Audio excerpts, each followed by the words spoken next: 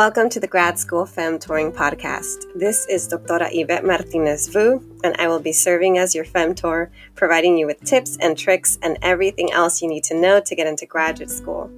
For the past 10 years, I've been helping undergraduate students get into top graduate programs in their field, and I'm really excited to share this information with you too.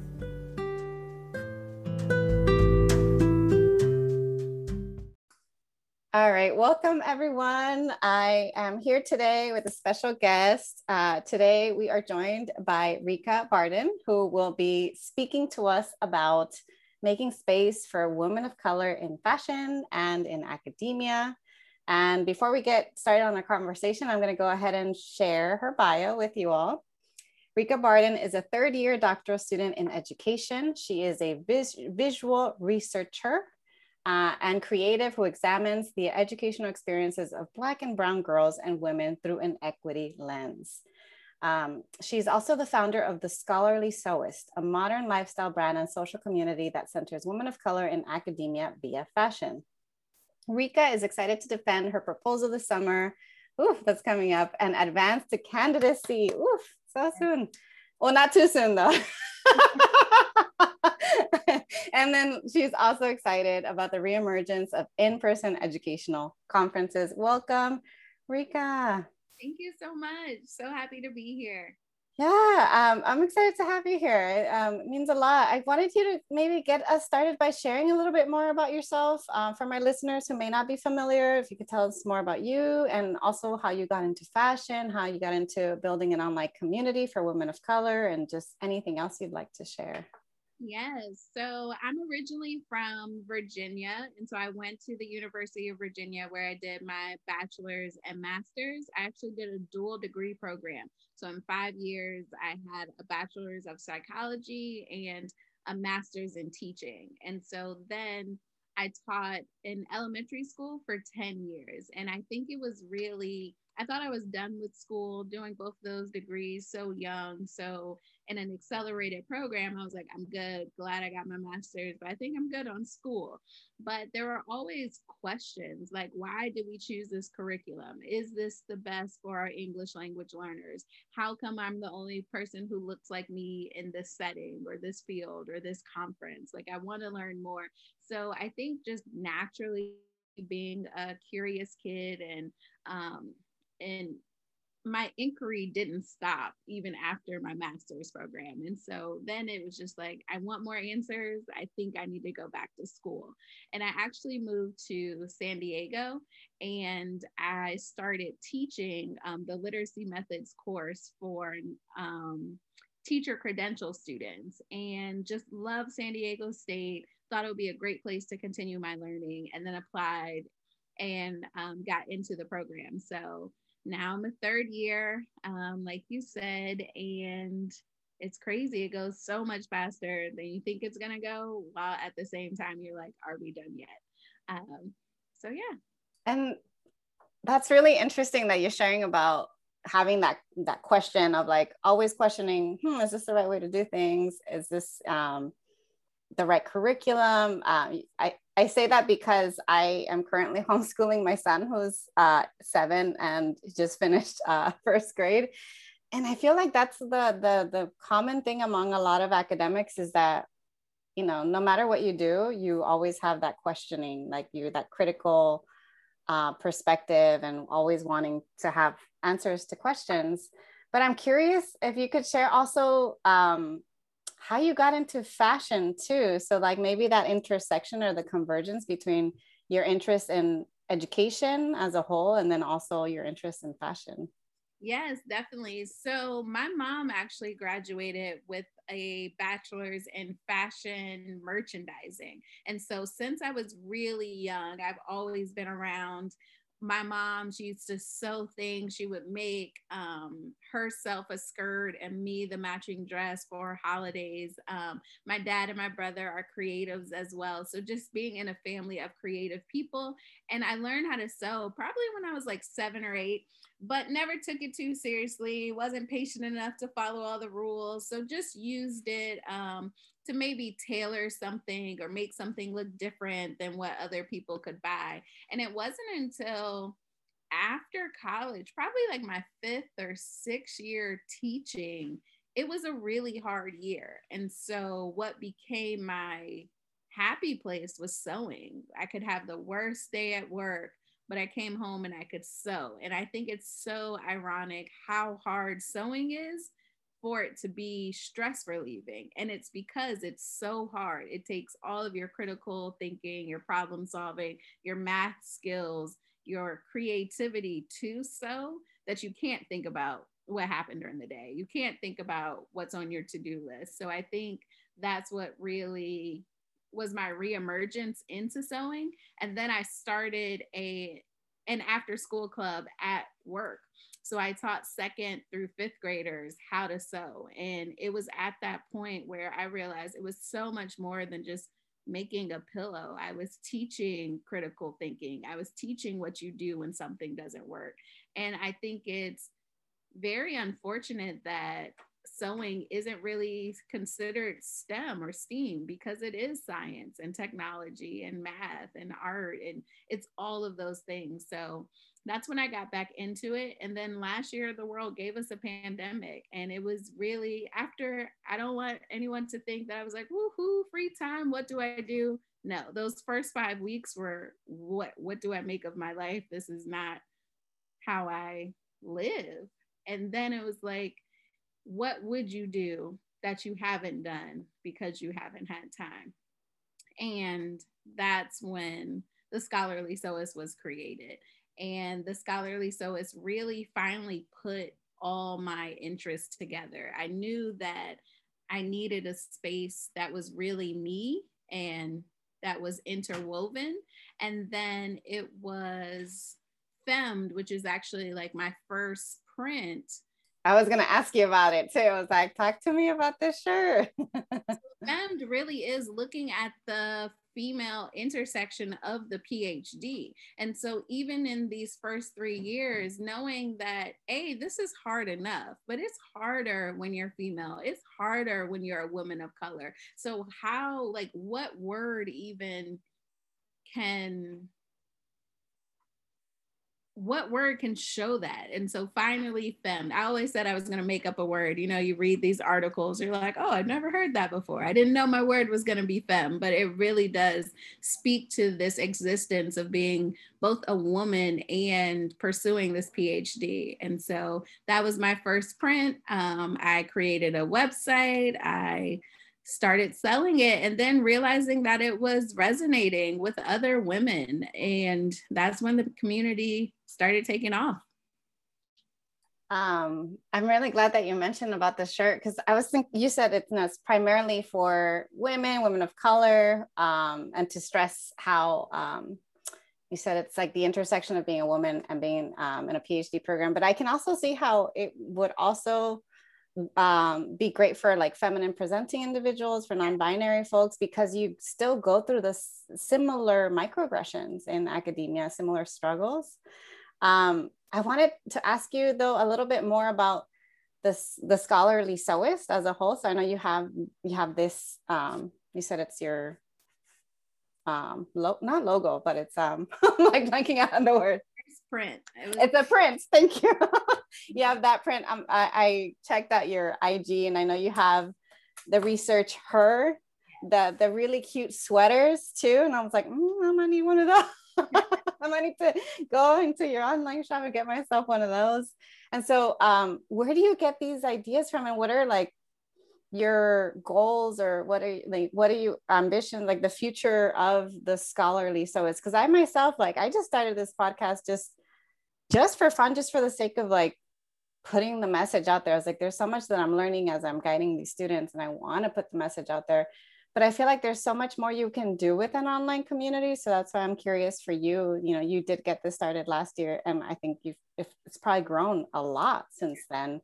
So yeah, initially, what did you think it was going to be? What is it now? And maybe your goals for the future? Initially, I just thought it was of release of my creative self. I think so many of us go into this PhD journey and you see other people allow the PhD to overtake who they are.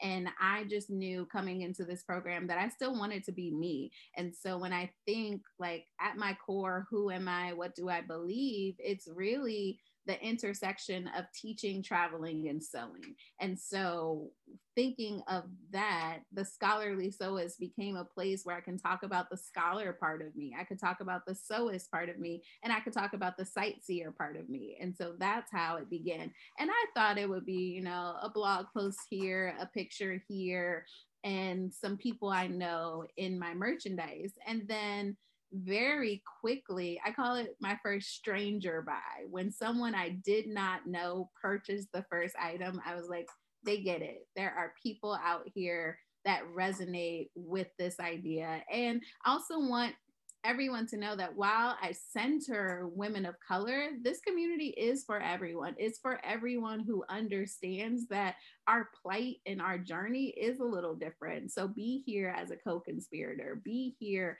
as a supporter, and also wear the merchandise. So this is not to say that men can't be femme. This is opening up the space for just the acknowledgement and the centering of some people who are usually marginalized along these journeys, and really making a place to center it. But researcher came, I was actually playing with my mom's embroidery machine and teaching myself how to embroider using YouTube videos, and I kept writing researcher. And it was in that moment that the her jumped out at me. And I was like, oh my goodness, think about how many times we've seen this word, but this idea that you cannot spell researcher without her.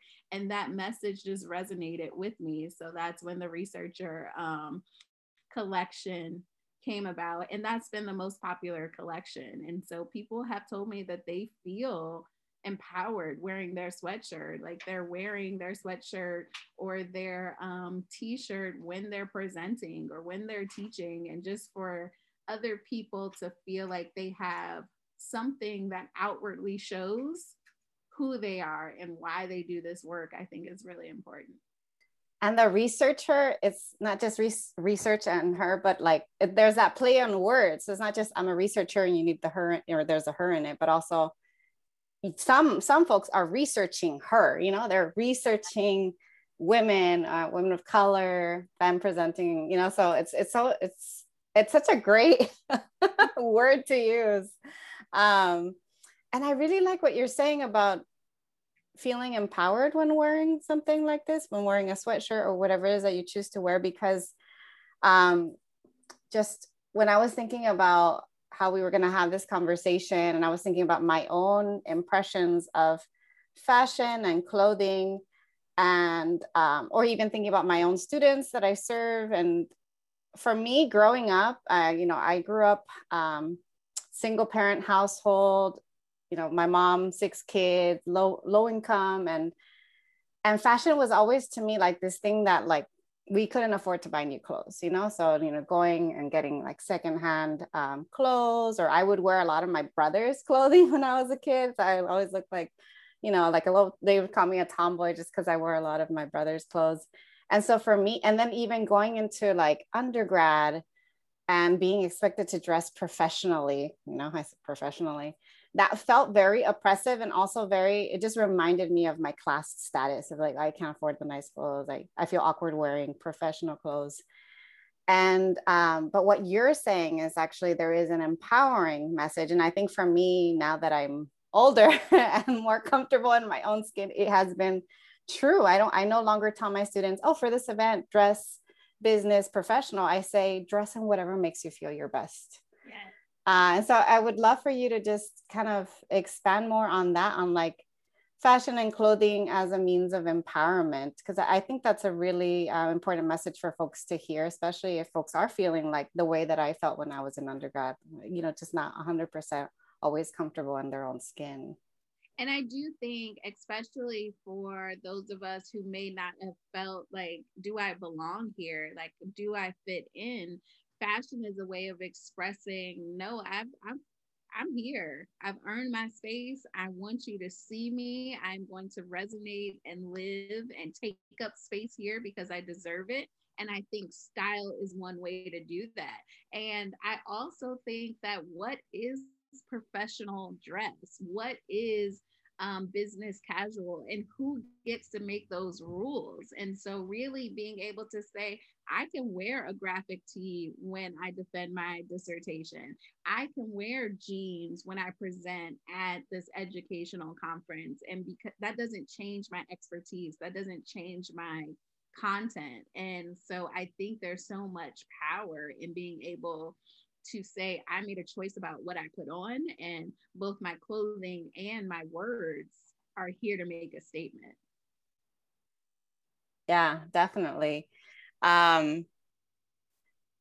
So I think that message, one, I'm getting a lot out of like thinking about fashion and clothing as a means of empowerment, but then two, kind of going back to what you said earlier, you mentioned that with the pandemic, there's so many like horrible things that happened to a lot of us, but then at the same time, a lot of us have pointed out that there have been silver linings, and your silver lining was you were able to like make that space to think about the things that like I said, it's like, if what could I not do before because I didn't have maybe the time, the space, the energy for it. And I think that has been true for a lot of folks, at least in the conversations I've been having, is that the pandemic has shed light to our priorities. And also some of the folks that I know that have not only survived, but thrived in graduate school or thrive currently in academia are the folks that have hobbies, that where their identity is not 100% tied to academia. And so I was wondering, like, if you could share a little bit more about that, like, you know, your hobbies, what else you do, or even it's summer, it's, you know, summer's officially here. Like, what are some of the things that you're looking forward to in the summer? I know you've got your proposal or prospectus. I always forget, I'm like, people call it a different thing, but I'm sure there are other things too that you're going to be prioritizing this summer. So could you share a little bit more about maybe like the hobby aspect and the summer and just everything else that kind of helps you keep going? Yes, I think that's a great point. Your hobbies are what preserve you when some of your 9 to 5 or day job things get taken away. And so I found myself, again, I'm from Virginia. So my San Diego squad is really San Diego State University. So being drastically taken from being on campus, being removed from teaching my students in person really changed. What does this look like when I really do stay in my apartment? My family's 3,000 miles away. So it is the hobbies. That's when I rewatch Project Runway and I would I'm not gonna lie, I like Project Runway too. I love it so much. And so it was the hobbies that kept me. And so now, I mean, I think we can all argue, like, as an academic, especially a PhD student, is summer really any different than the school year? Because I'm still teaching classes. I'm still writing and trying to get this proposal defended, but I am excited about the possibility of opening up travel more safely, of course, being mindful that this pandemic is still not over and there are still many communities and spaces that have work to do. But being able to get back to sewing and traveling are some of my goals and intentions for this summer. And also just I just started going back to Pilates. So making sure you have a physical space, and not that it means you have to look a certain way to reemerge in the world, but what makes you feel good. Pilates was a really good break from the back-to-back meetings I have on a daily basis. So yes, I think, you know, we all need to find routines and just things that help us just take care of ourselves, whether it's, you know, our physical health, our mental health, our spiritual health, and some of the things that you do will help with that, whether it's the Pilates, whether it's the sewing, and even the traveling. I know I've been kind of keeping track, and a lot of countries are starting to open up their borders to travel or to tourism. Just out of curiosity, where's some places you might want to visit? And just because it doesn't hurt to just to dream and to plan for travel. Right. I actually have been a lot of places, so now it's share. I'll try. I can't even remember them all at this point. Some of my favorite places are Rome, El Salvador, Cuba. Switzerland was probably my last international trip. I've been to Mexico, Barcelona, London, Costa Rica. I love Puerto Rico. Just to name a few. Wow. Where would you want to go if things work out and borders open up and you're able to do that? I am thinking of Mexico, possibly Cabo or something even closer. Being in San Diego, you do have the advantage of being pretty close to Mexico. And so also not really feeling comfortable to be an 8-hour flight away, right? Yeah. So I think Mexico will probably be my first international trip in this new reemergence into travel. Also looking to see which of the educational conferences this upcoming year are going to return to in-person and what safety procedures they have in place, and seeing if there are any exciting places via conferences to go to. Yeah, before I started doing undergraduate research, travel always felt like such a luxury. It was just something that was just too not attainable. And then, I started doing research, started going to academic conferences, and I realized actually I could get a travel grant and get paid or get, some funding to be able to pay to travel to wherever these conferences are. And those are some of the things that my students are learning now. And it's I think it's what's the word, like, I'm glad to hear that some conferences are starting to make plans for things to kind of reemerge in person. And I know that's something that you said earlier too, that or at least in your bio, that you're looking forward to things opening up. And you said possibly Pilates, possibly traveling. Is there anything else that you're looking forward to in the summer that just for our students to hear, to get some ideas? Because I know we're talking about fashion, but now that you mentioned the travel, I wish that someone would have told me just how attainable it can be if you budget, if you get funding, or even some folks do travel hacking, though I haven't fully kind of figured that out, but there are a lot of ways to do it. So yeah, what are some other things that you're looking forward to now that things are reopening?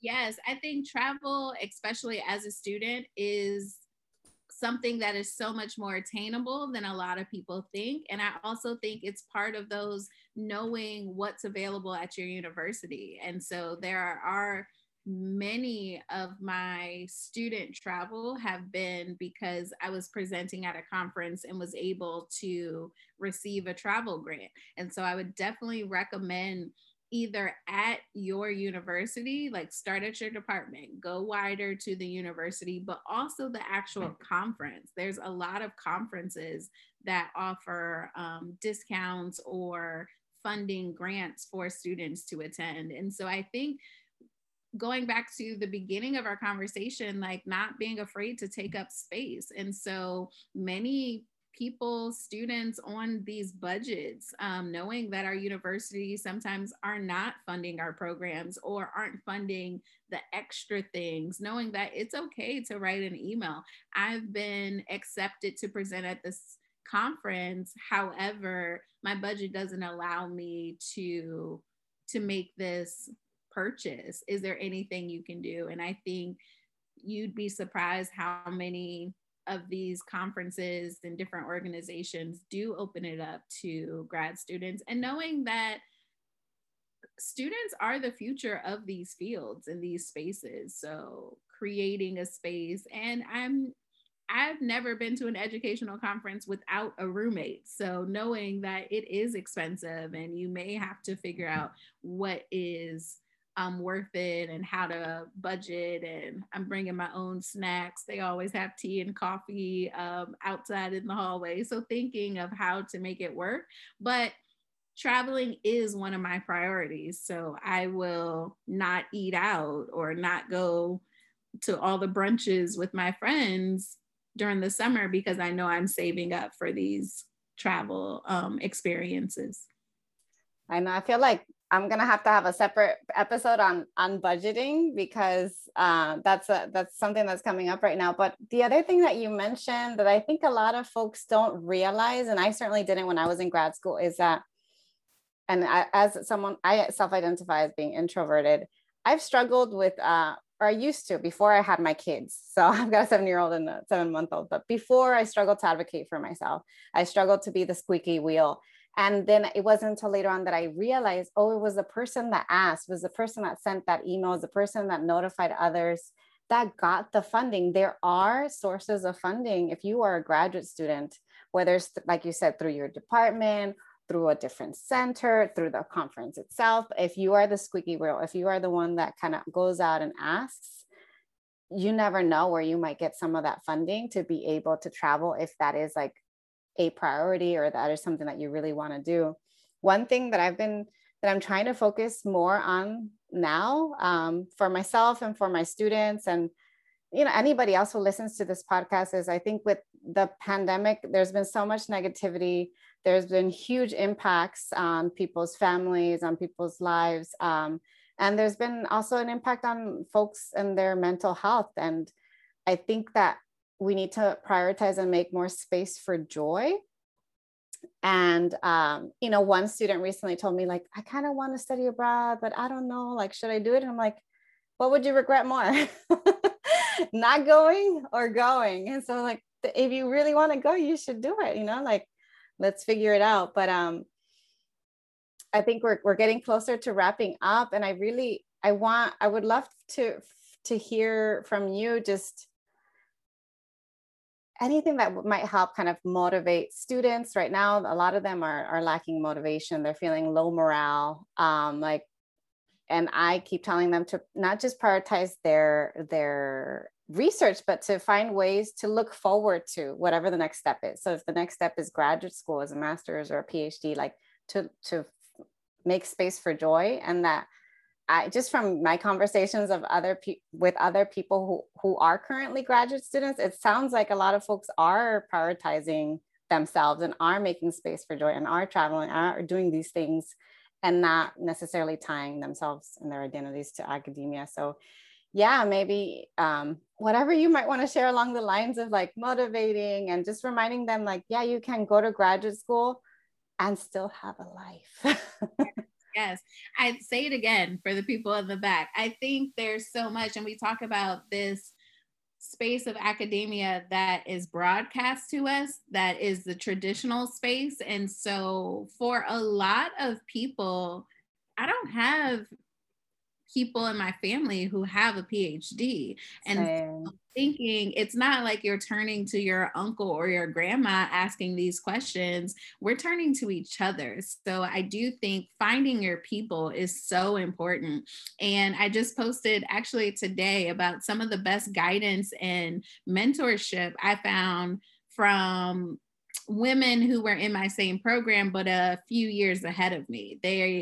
I can see them working on the ground. I can see them doing the work. I can see them on their tired days, but I can see them as they're accomplishing their goals. And then they can tell me like, hey, now I'm at this step and this is how it was. Now I've graduated and this is how it was. Now I'm on the job hunt and this is how it is. So looking for your people. But I also say you were a whole, full human being before you came to school, whether it be undergrad, graduate, PhD. So please don't lose yourself in this process.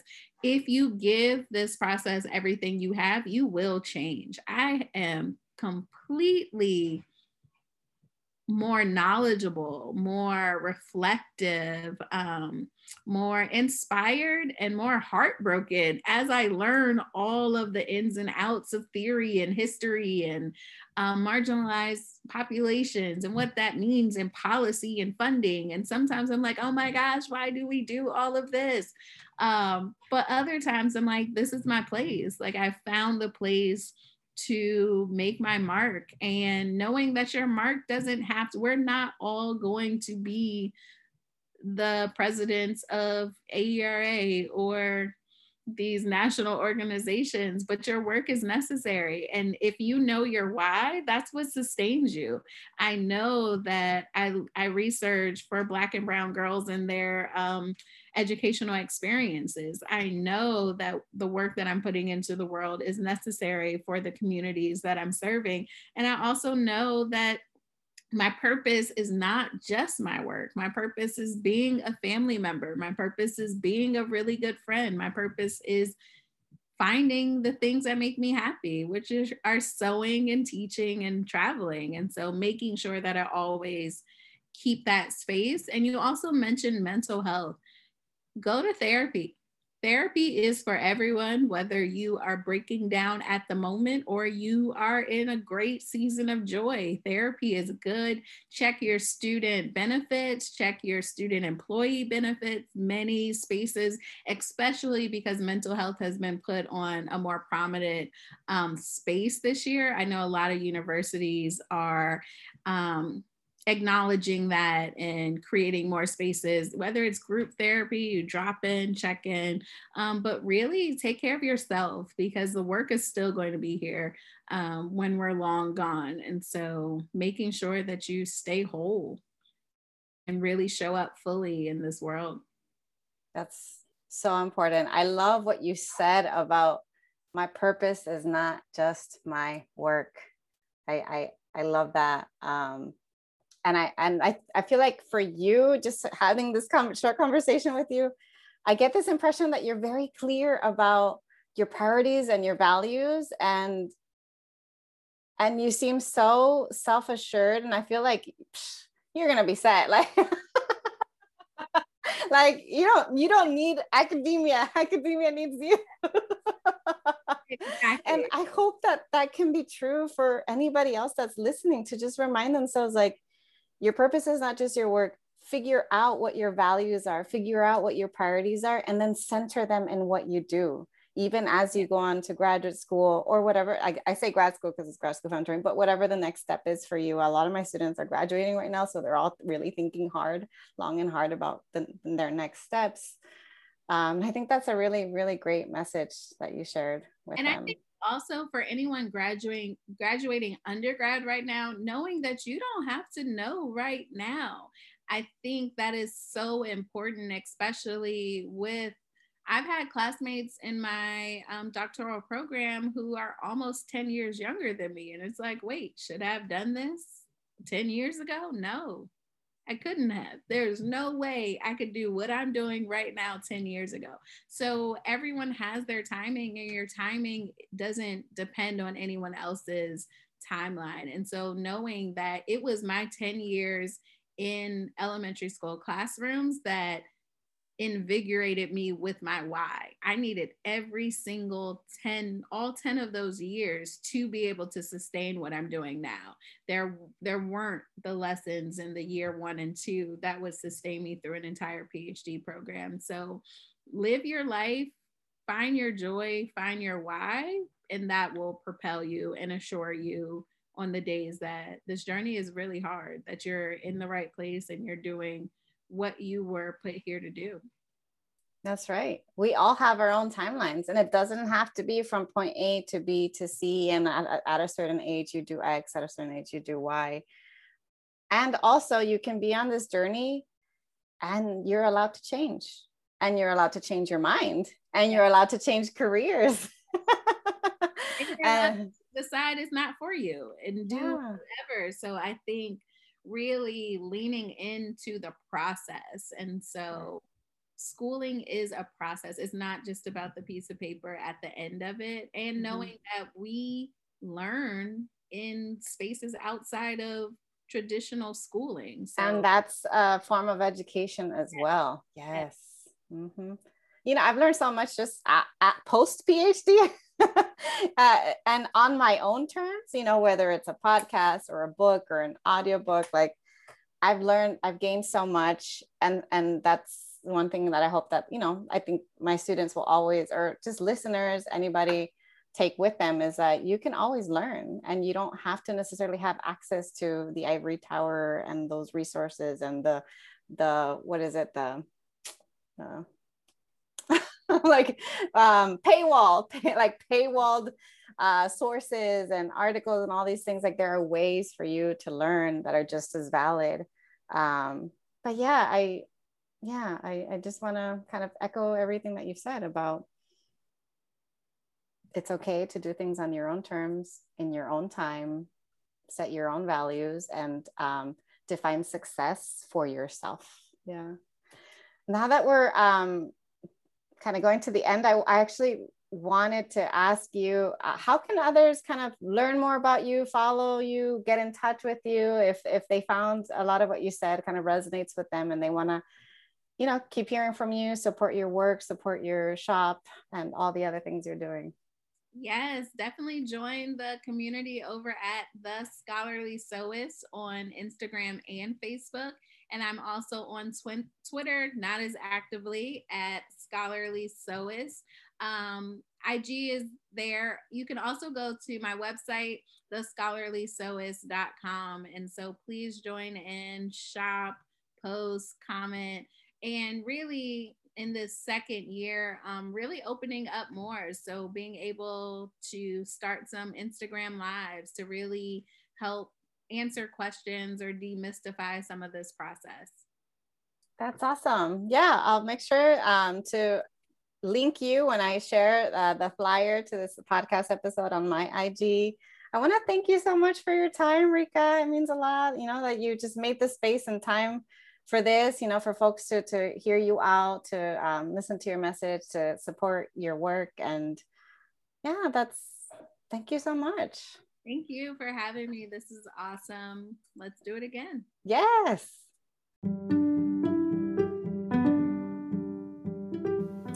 Thanks so much for joining me in the Grad School Femtoring podcast. If you liked what you heard, please rate this podcast on iTunes, Spotify, or anywhere you tune in. You can also support the podcast by donating to my Patreon page, Anchor page, or Venmo account, which is at Grad School Femtoring.